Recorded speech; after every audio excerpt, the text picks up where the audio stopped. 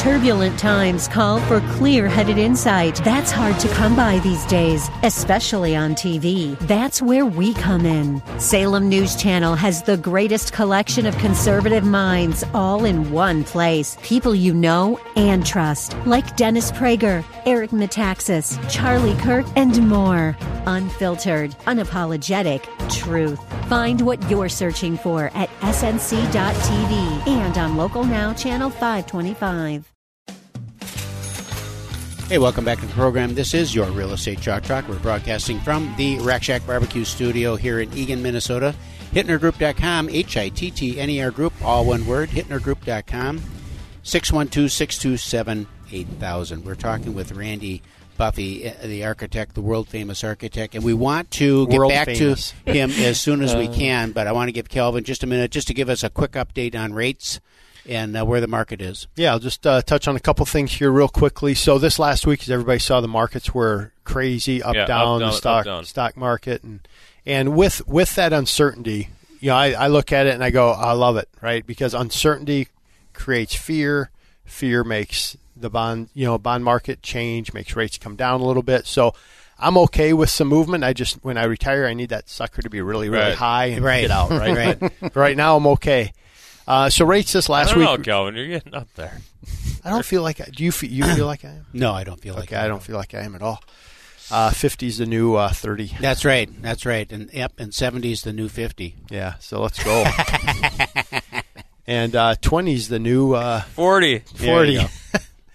So anyway, rates this last week, really volatile, going up and down, but at the end of the day, pretty steady, right? So we get these ups, downs, but at the end of the day, you're still looking, money's cheap, right? And it's cheaper than I thought it was going to be. So I love having conversations with people about where the market is, where it's going.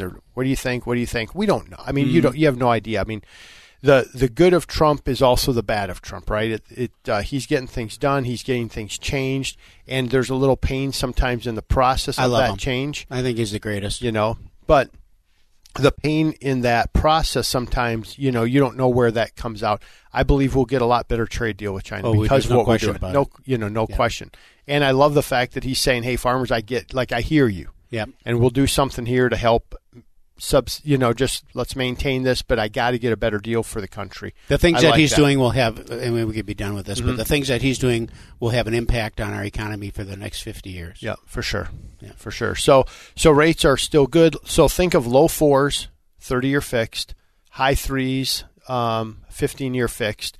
And the market's been, I was reading a deal this morning on just the markets, and we literally been from 4% to about 5% on 30-year fixed just this year. So there's some good volatility in there. It makes it interesting. We're seeing a lot of refinances coming around right now, even with people we did a year ago, 2 years ago. So it's a great time. And we're busy with pre-approvals, busy trying to help people win on deals, doing the part that we can do, which is our closing guarantee, some of our second look rewards program, some of those things. So I want to get back to Randy as well. So know that rates are really good. Know that we love to have conversations.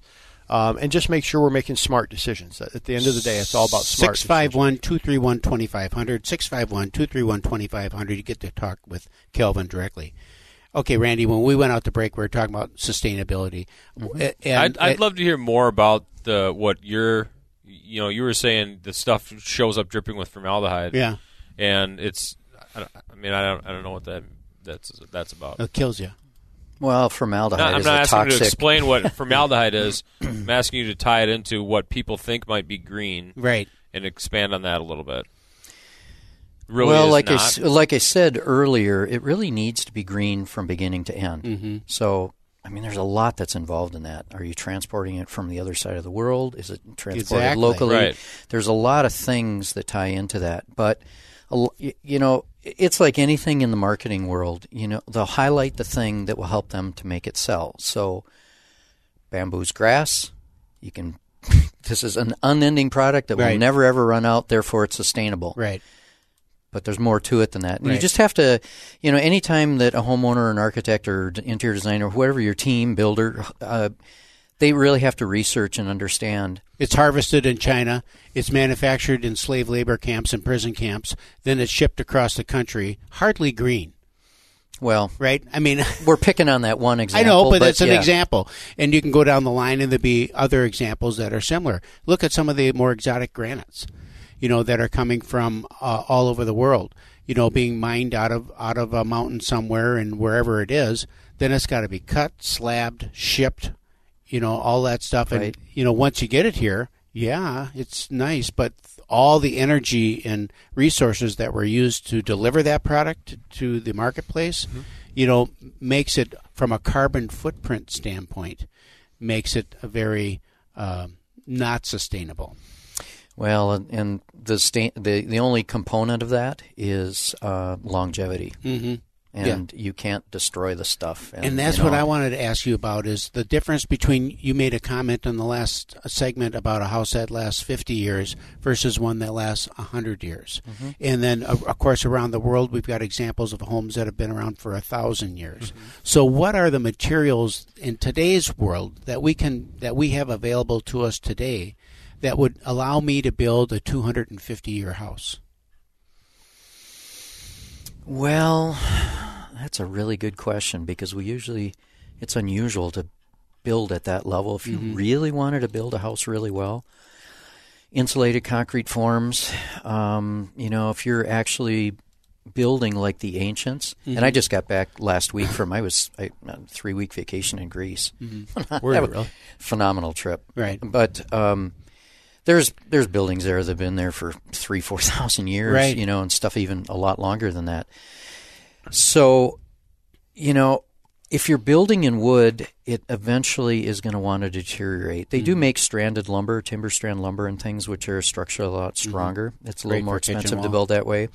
There's another cool product that's been out on the market maybe about 3 or 4 years, and it's a stud wall, but the studs, whether it's a 2x6 or a 2x8, same space, it's built with webbing in it, almost like a truss. Okay.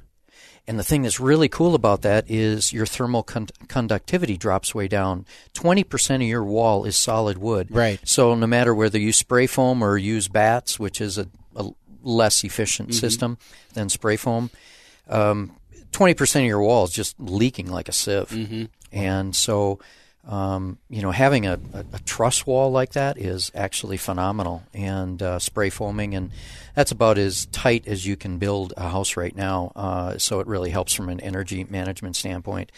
But, to really build for a long term, you really kind of need to be in the masonry concrete world. Mm-hmm. What kind of projects are you working on right now? What are you seeing out there? I haven't had as many new homes come down the pike. I really love doing new homes. There's something phenomenal about starting with a clean slate. Right. But since 2008, so many people really just kind of nested in. And so the lion's share of my design work has all been refurbishments, additions, remodelings. I think the last time I was here, I mentioned we're in construction right now on a house right next to the Rose Garden. So they look across the Rose Garden and they can see the band shell and north end of Lake Harriet. Phenomenal site. That one's really cool, very on the traditional end of the world. And so that one, and they're kind of contemporary people. They were actually looking at a contemporary house right by Lake Calhoun and ended up in this one instead. And so they're kind of contemporary people, but in a traditional home. And do you do much suburban work? Yeah, actually a lot out around Lake Minnetonka on the western suburbs, more so than the eastern suburbs. Mm-hmm. There's an interesting dichotomy in the psychology of whether you're on the east side of Mississippi or the west side. I bet there is. And there's an equal amount of wealth on both sides. It's just that the east side is a little more parochial, and they hold their cards closer to their chest, whereas the people on the west side flaunt their money more. Right. And so Lake Minnetonka and all those areas, people are a little more spend happy. Mm-hmm. And so a lot of my work tends to migrate that way because that's where they're spending the money. So you just follow the marketplace. Funny, that has not changed in 50 years. No.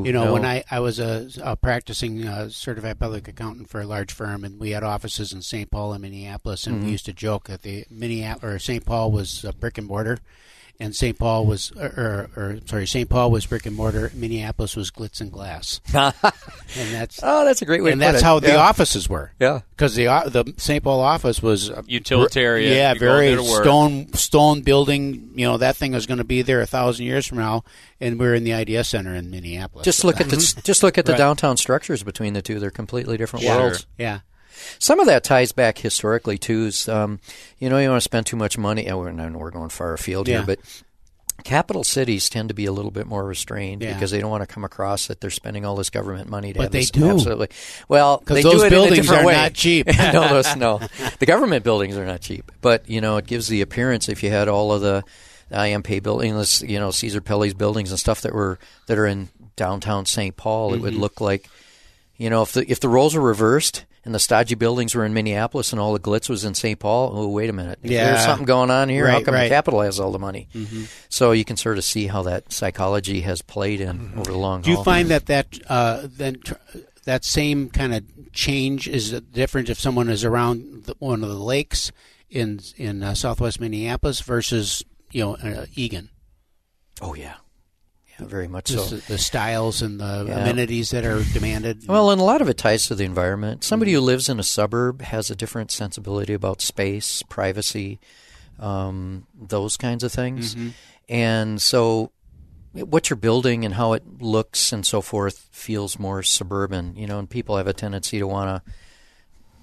Oh, crap. Want to what?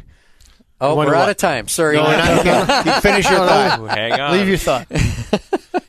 Oh, that's funny. You just you design and you build a little differently in the inner city. Right. Yeah. Okay, we're out of time. Yep. This is our Real Estate Chalk Talk. We're out of time. We'll see you next week. You've been listening to your Real Estate Chalk Talk with the Hittner Group, the leaders of the #1 Coldwell Banker Burnett real estate team in Minnesota. If you want to get more when you sell and pay less when you buy, call 612-627-8000 or go online to hittnergroup.com.